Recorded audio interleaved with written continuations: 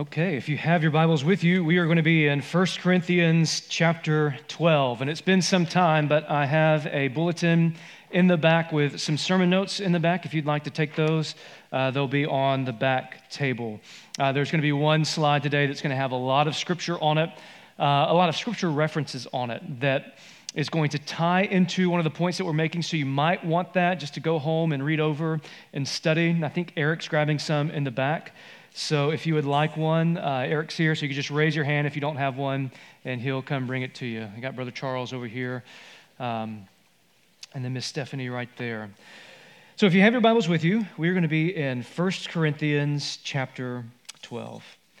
Now, as I was planning for us to work through 1 Corinthians, this has probably been a little over 6 months now. I was talking to one of my friends who loves the Bible, loves Jesus, and we're talking about 1 Corinthians and about going into this book, and he said, oof, man, that's a tough one. There's a lot of challenging passages in 1 Corinthians, and we've tackled a lot of challenging ones about meat sacrificed to idols in the temple, women wearing headdresses, and today we get to what I think is probably one of the most challenging passages.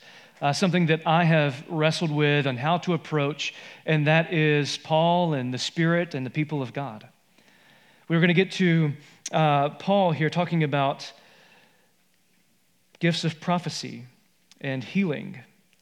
And depending on the church tradition that you grew up in, the work and the role of the Spirit can vary greatly from denomination. You might ask questions like, what is my gift? Have the gifts ceased? Were they only for a specific time and age that's now over? When we get here, there are so many questions about how the Spirit works among us today. And for a lot of us, it could bring in a lot of baggage for us. When I was 14 years old, I had my first Pentecostal experience.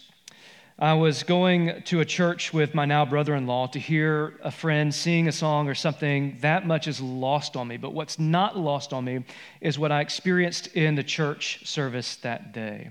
Now, I had grown up Southern Baptist all of my life. And in fact, I don't even think I'd gone to another church outside of Southern Baptist. And the move of the Spirit in Southern Baptist was like maybe a hand raise, like you knew the Spirit was moving as somebody raised their hand in the church service. So what I had experienced in my context and setting, nothing had prepared me for what I was about to experience at 14 years old in that moment. So when the service started, and please hear me, this is not me making fun of this experience at all. This is just me relaying what I experienced. When the service started, it was a blur. Instantly, the music starts playing and people start running up and down the aisles. There was somebody that was carrying a banner that was going around. There was this lady that came up on stage and she started speaking in tongues. I had never heard someone speak in tongues before, and she was saying that if you do not speak in tongues, you do not have the Spirit, and if you do not have the Spirit, you are not saved. I had people coming up behind me, speaking over me, prophesying over me, and it freaked me out. And my brother-in-law, sensing this, he was like, maybe we should go. So we got up and we left, and I left there like wide-eyed. I did not know what had just happened. And so what do you do when something of a different tradition or a different experience kind of butts up against your own? You go and you research it. Like you go to the scriptures and you look at it. You want to know, why do they practice this way? Why do I practice this way? Am I wrong? Are they wrong? What is it? So much so that a few years later, probably about 5 years later when I was 18 or 19, I was asked to help lead worship for this Bible study amongst a small group of friends that was happening at Louisiana College. And so they were my friends, and I was like, sure, I'll do it. And so I had the guitar and all the equipment. We go and set up, and we're playing a couple of songs, and then much like that experience that happened when I was 14, another experience like that started happening, where people started to like just move in ways that I was not expecting. There was this one person that came up to the stage, and she was praying and saying that the Lord's presence is right here, like right in this spot. And if you come and pray in this spot, your prayer will be answered. And I was prepared at that point to say, no, this isn't for me. So I put down my guitar, I walked out, I sat out there for an hour And I opened the door back in. They were still going at it. So I shut the door. I left. I texted them and said, hey, just pick up my equipment. I'll get it from you later. How should we understand the work of the Spirit in our lives? Does the Spirit operate and work in that way? Is the Spirit among us today as we sing and pray? How should we understand this? And as we come to this passage, there's so much that we would have to see. You see the abuses of televangelists and healing ministries that have led people astray for $1. You can turn it on and people will say, if you send me money, you will be healed. You have these ministers or so-called ministers that will call people up and slay people in the spirit. What does that mean? What are we doing here? And so when we get to this passage with 1 Corinthians and chapter 12 and Paul, I can imagine that if you've had any wonderings about this at all, these are going to be questions that you have in your mind. What does this mean for the Spirit to be active among us? So before we can even start talking about the gifts of the Spirit, what Paul is going to be here in Romans 12 and 13 and 14, we must understand the role of the Spirit. And hopefully when we understand the role of the Spirit, we will be able to better understand the work and the gifts of the Spirit. So imagine us today, we're just really going to slow down here, and over the next 3 Sundays, we're going to look at these 3 things: the role of the Spirit in our salvation, the work of the Spirit in our lives, and the gift of the Spirit to believers. So if you have your Bible with you, we're going to work through this question today. What is the role of the Spirit in our salvation? Is the Spirit among us today? And so if you have your Bible with you, we're going to read 1 Corinthians 12, verses 1 through 6 this morning. Paul says this: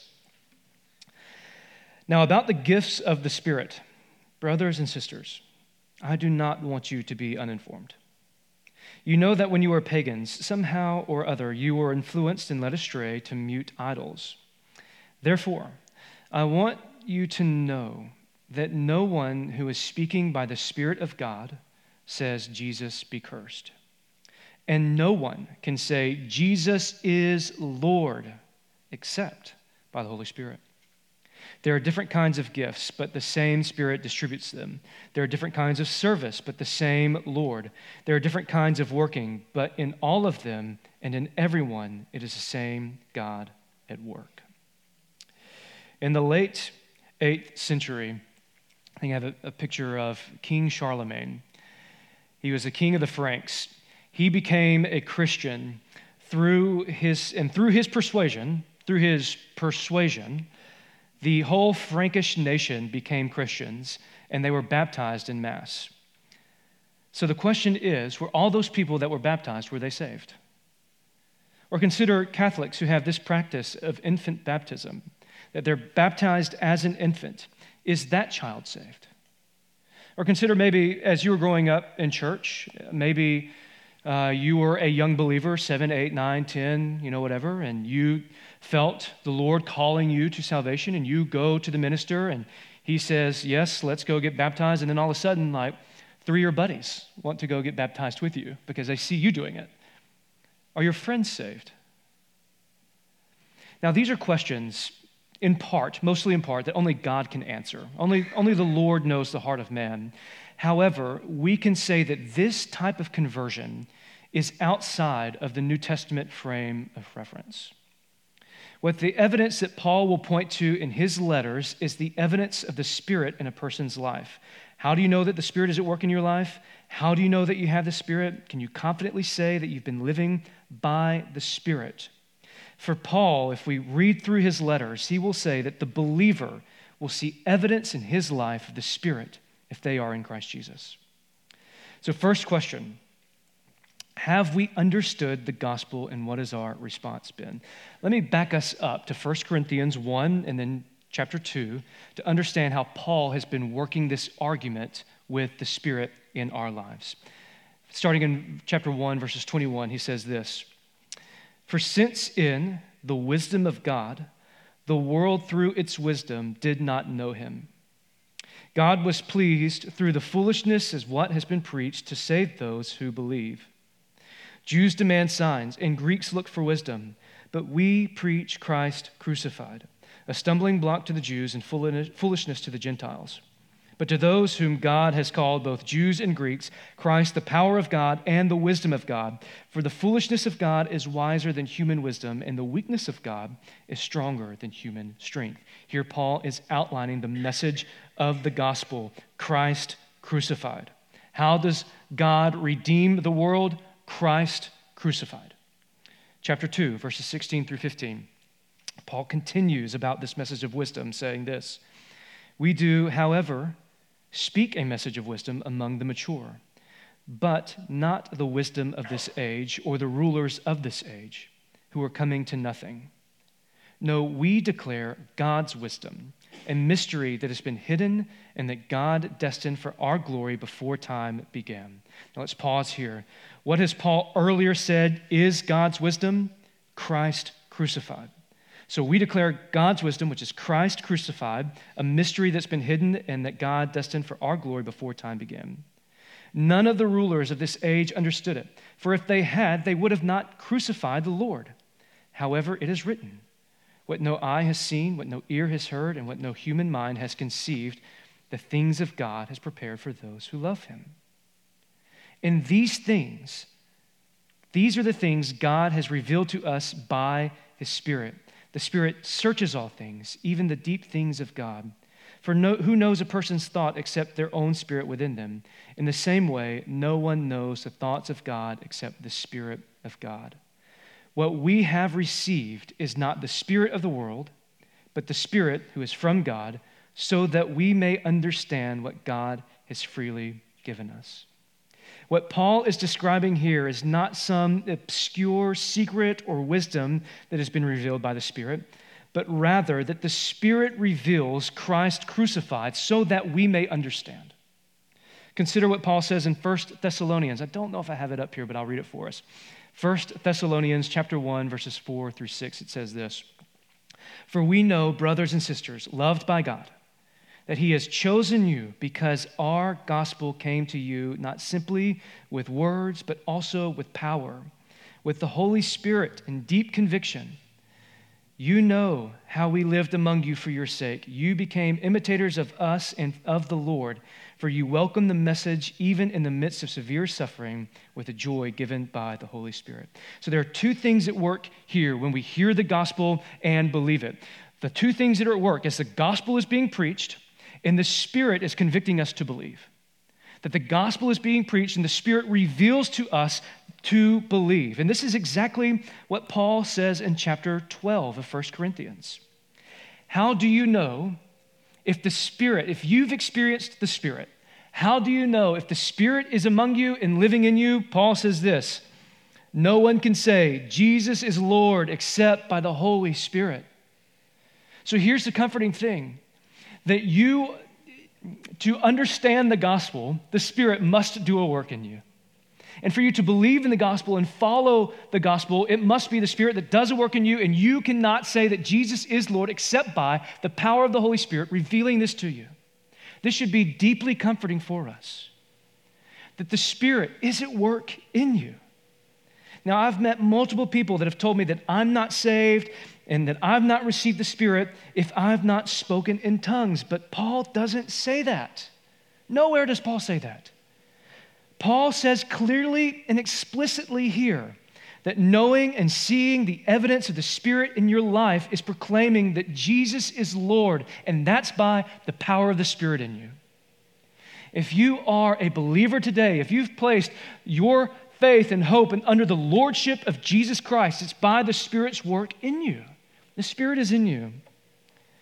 Only by the Spirit are we able to understand what God has freely given us in Christ Jesus. In verse 13, it says that God in his own wisdom had chosen to redeem our fallen race through the crucifixion of Christ, not by human wisdom, but in words taught by the Spirit. This is not an obscure secret, but the content of the gospel. You see, the gospel at its profoundest point stands in utter contradiction to human wisdom. God has redeemed our fallen race with the ultimate contradiction, a crucified Savior. How do we understand this? How do we believe this? How do we hope in this? It's by the work of the Spirit. So what are the other roles of the Spirit in the believer? If you have your bulletin, it's on the back here. I'm just going to read quickly through some verses here. It's also going to be on the screen. What are the roles of the Spirit in the believer? The Spirit as a person. The Spirit searches all things. The Spirit knows the mind of God. Who can know the mind of God? The Spirit knows the mind of God. The Spirit teaches the gospel. The Spirit dwells among and within believers. The Spirit gives life to those who believe. The Spirit cries out from within our hearts. The Spirit leads us in the ways of God. The Spirit bears witness with our own spirit. The Spirit desires that we live in opposition to the flesh. The Spirit helps us in our weakness. The Spirit intercedes on our behalf. The Spirit works all things together, and the Spirit is grieved by our sinfulness.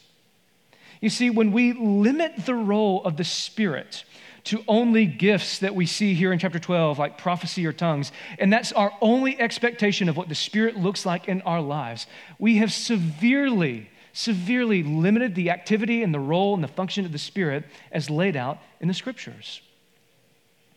What's the role of the Spirit in the Christian's life? 2 Thessalonians 2:23, 1 Corinthians 6:11, Romans 15:6, that the Spirit is at work in conversion and sanctifying work. What's it look like for the Spirit to be in your life? We just read it in 1 Thessalonians 1:6 that there is joy in the midst of suffering as a work of the Spirit. Revelation comes by the Spirit. By the Spirit, the Romans are to put to death any sinful practices. The Ephesians are strengthened by the Spirit. Believers are to serve by the Spirit, love by the Spirit, sealed by the Spirit, and walk and live by the Spirit. The Spirit is all throughout Scripture. And we do a really good job of preaching Jesus and the love of the Father as seen through the Son, but we need to see here explicitly and consistently and all throughout the Scriptures that the role of the Spirit is active and present in our lives. And there is no indication that any of these things have ceased. There's no indication that the work of the Spirit to convict of sin, to bear witness to our spirit, to intercede on our behalf, to work all things together, to grieve over our sin, to cry out to our hearts, to dwell among believers. There's no indication in Scripture anywhere that these activities of the Spirit have ceased. So what we must not do is take these experiences like I had when I was 14 or 18 years old. What it would be tempting for me is to just swing the pendulum all the way to the other side and say, no, that's totally out of bounds. It's totally false. Everything I need to know is in the Scripture, and I don't need the Spirit because I can just understand it by logic. But Scripture tells us that it's only by the Spirit that we're able to understand these things. And isn't that a wonderful thing to know that we have been sealed, that we are safe, that we are secure in Christ Jesus because of the Spirit? And this list that I've given us here today, this list isn't even exhaustive. To miss the role of the Spirit in your salvation is to miss His work in your life. The Spirit is active within us and among us. And so many times, and this is a confession for me, so many times in my life, I have expected or just wanted the work of the Spirit to only be present in healing, or to only be present when I'm suffering, or to only be present when I want Him to convict someone else. But so much of the activity and the role of the Spirit is in our lives and in the church and how we love, serve, breathe, and move. The Spirit is among us and within us. So let us then rejoice in the work of the Spirit in our life. If the Spirit reveals all things, if the Spirit convicts us to things, then how should this shape every moment of our lives to know that God is with us? In John 14, Jesus prays that tells His disciples that it's better for Him to go so that He can send the advocate. Man, what if we lived like that? What if we lived like it was beneficial for the Spirit to be with us? And we lived every moment of our lives seeking out the Spirit, a member of the Trinity, to be with us, to be among us in this congregation, in our lives, to help us in our suffering, to understand the gospel, to walk in love, to be filled with love and power as we speak to our lost friends and neighbors. as we encourage and seek the good of our neighbor, as we come to church together to do this well. Surely the reality that God is personally present with us in our spirit should encourage us through our present life and in our weakness and in our suffering. And I believe that so many times, we might not realize this, we might not realize the activity of the Spirit in our life because we have limited the Spirit's role to maybe only healing or something miraculous when Scripture is exhaustive on the other side of the work in your life. And you know what so many times my life is distracted by? Is this. Today, you've probably gotten a notification that has told you how much screen time you've spent on your phone. I think I read a stat this week that 16-year-olds spend an average of 9 hours a day on their phone. Friends, we humble ourselves before the Lord and we look for His wisdom and His guidance by His Spirit. And so much of our lives are distracted, disconnected, or content in what we can fill our minds with quickly. Surely the reality of God being personally present with us should encourage us. I heard a story this week of a man that was dying of cancer in a hospital. His body riddled with it. He was in a lot of pain, but every nurse that came in always said that he was playing Christian music, and every person that came in took it as an opportunity to share the gospel with them. Here's a man that is dying in pain, but every person that comes in, he is so fully present with the Spirit that he's fully present with them to share the gospel with them. There was a new nurse that came in who had not met this man before, and on her chart for this man, she wrote, "Mr. Clark is inappropriately joyful."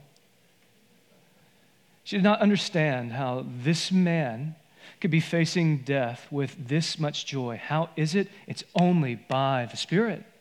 1 Thessalonians 1:6, that through our suffering, the Spirit gives us joy. The Spirit is active among us. I heard a similar story of a man who was in the hospital with a tumor on his spine. And he was someone that did not believe that the gifts of the Spirit had ceased. He professed the gifts of healing as being active among us today. He deeply believed that he would be healed, and he deeply desired to be healed. He would have friends come over and pray for him, pray over him, and pray for healing. And this story is coming from a man that went to go pray with him, and he said every person that went into this room walked in nervous because it did not look good. Like this man was going to die.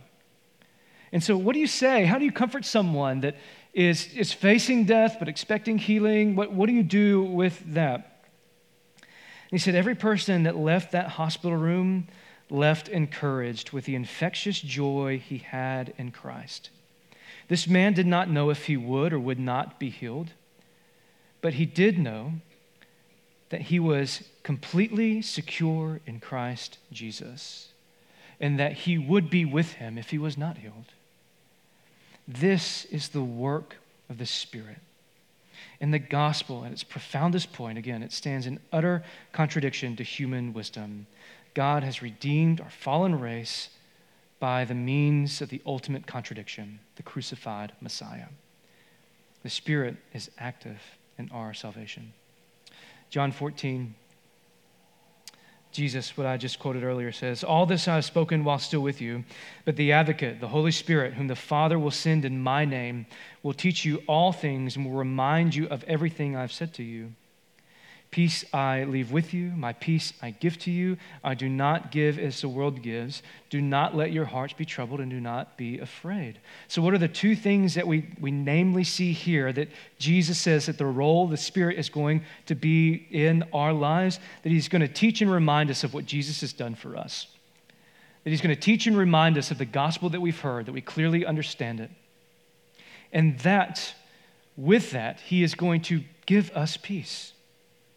That Jesus sends the Spirit to teach us all things and to give us peace by his Spirit. Jesus says this in John 17. In his high priestly prayer, he says, Father, the hour has come. Glorify your Son, that your Son may glorify you. For you granted him authority over all people, that he might give eternal life to those who you have given him. Now this is eternal life, that they know you, the only true God, and Jesus Christ, whom you have sent.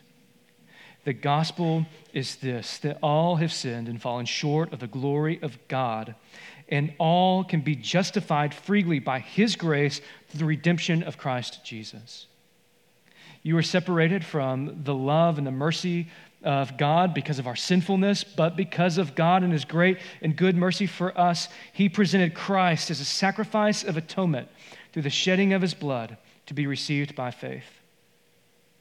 He did this to be the just and justifier of our faith. So here's the deal. For the gospel, for you to enter into eternal life, do you trust in faith that Jesus is enough for your sin? Do you trust that in faith, no matter what happens in your life, no matter where you go, that Jesus is for you, that he has redeemed you by his blood, that his sacrifice is enough for you? If you trust in Jesus by faith, you will be saved. And to understand this and to believe this and hope in this is evidence of the Spirit in your life. Paul says, no one can say that Jesus is Lord except by the love of the Spirit, except by the Spirit. I want to close with Paul's ending in his second letter to the Corinthians, 2 Corinthians 13:14. Here we see the Trinity at work. And here's how Paul closes his letter. He says, may the grace of the Lord Jesus Christ and the love of God and the fellowship of the Holy Spirit be with you all. For the love of God is the foundation of Paul's view of salvation. For Paul, the love of God was no mere abstraction. God's love, the most essential reality about his character, was demonstrated historically through Christ's death for his enemies. But such love is not merely an objective historical event. It is the presence of the Spirit as an experienced reality in the heart of the believer. The death of Christ is not merely a historical event. It's an experienced, lived reality in the presence of his Spirit. If you believe this, if you hope in this, if you have peace in this, this is evidence of the Spirit in your life. Second, Paul says, the grace of our Lord Jesus Christ. This is what gives a concrete expression to that love through Christ's suffering and death on behalf of humanity. God accomplished salvation for all who will believe at one moment in history through Jesus. And the participation of the Holy Spirit continually makes that love and grace real in the life of the believer and the community. We must not forget salvation comes to the individual, but this salvation brings you into the body of believers, the temple of the living God. You see, what we do in church matters. If you have not felt Christ's love for you, but you believe in the gospel, you trust in him for salvation, but you're having a tough time feeling his peace or his love, I would ask you this: have you pushed into his community? Are you a part of the believers where his Spirit dwells? I read this pastor that was saying something to the extent of, you cannot do church apart from the body of believers. You cannot do church at home. It would be like celebrating a wedding and watching it online. It'd be like having your gift at home, eating some cake at home, but you're not participating with the wedding guests and the bride and the groom. You are not actively participating in this. For us as a church, we gather together to love one another, pray over one another, serve one another. So if you've not felt the love of Christ or the presence of His Spirit, the question would be, have you withdrawn from community? Are you with the church? Does the church know you? Can they encourage you, pray over you, be like Christ among you as we love and serve with you? You see, when I look back at my life, and if I encourage you to do the same thing, you will be able to identify the work of the Spirit in your life through the role of other believers. I think of Bill and Brenda Smith as they poured into my life as a 6-year-old at New Prospect Baptist Church. I think of Mary Ann Brunson, who led children's activities at New Prospect. I think of J.R. Lee. I think of the youth directors that have come to me when I was younger. I think of when we went to Pineville Christian Church and Bill Anderson, who poured into my life to let me know the love of God for me.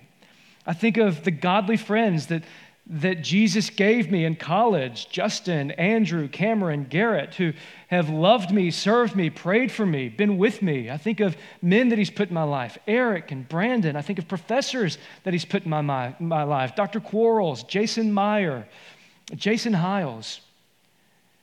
And these men have all played collective roles. These men and women have all played collective roles of encouraging me and pushing me. How? Because it's the work of the Spirit among us.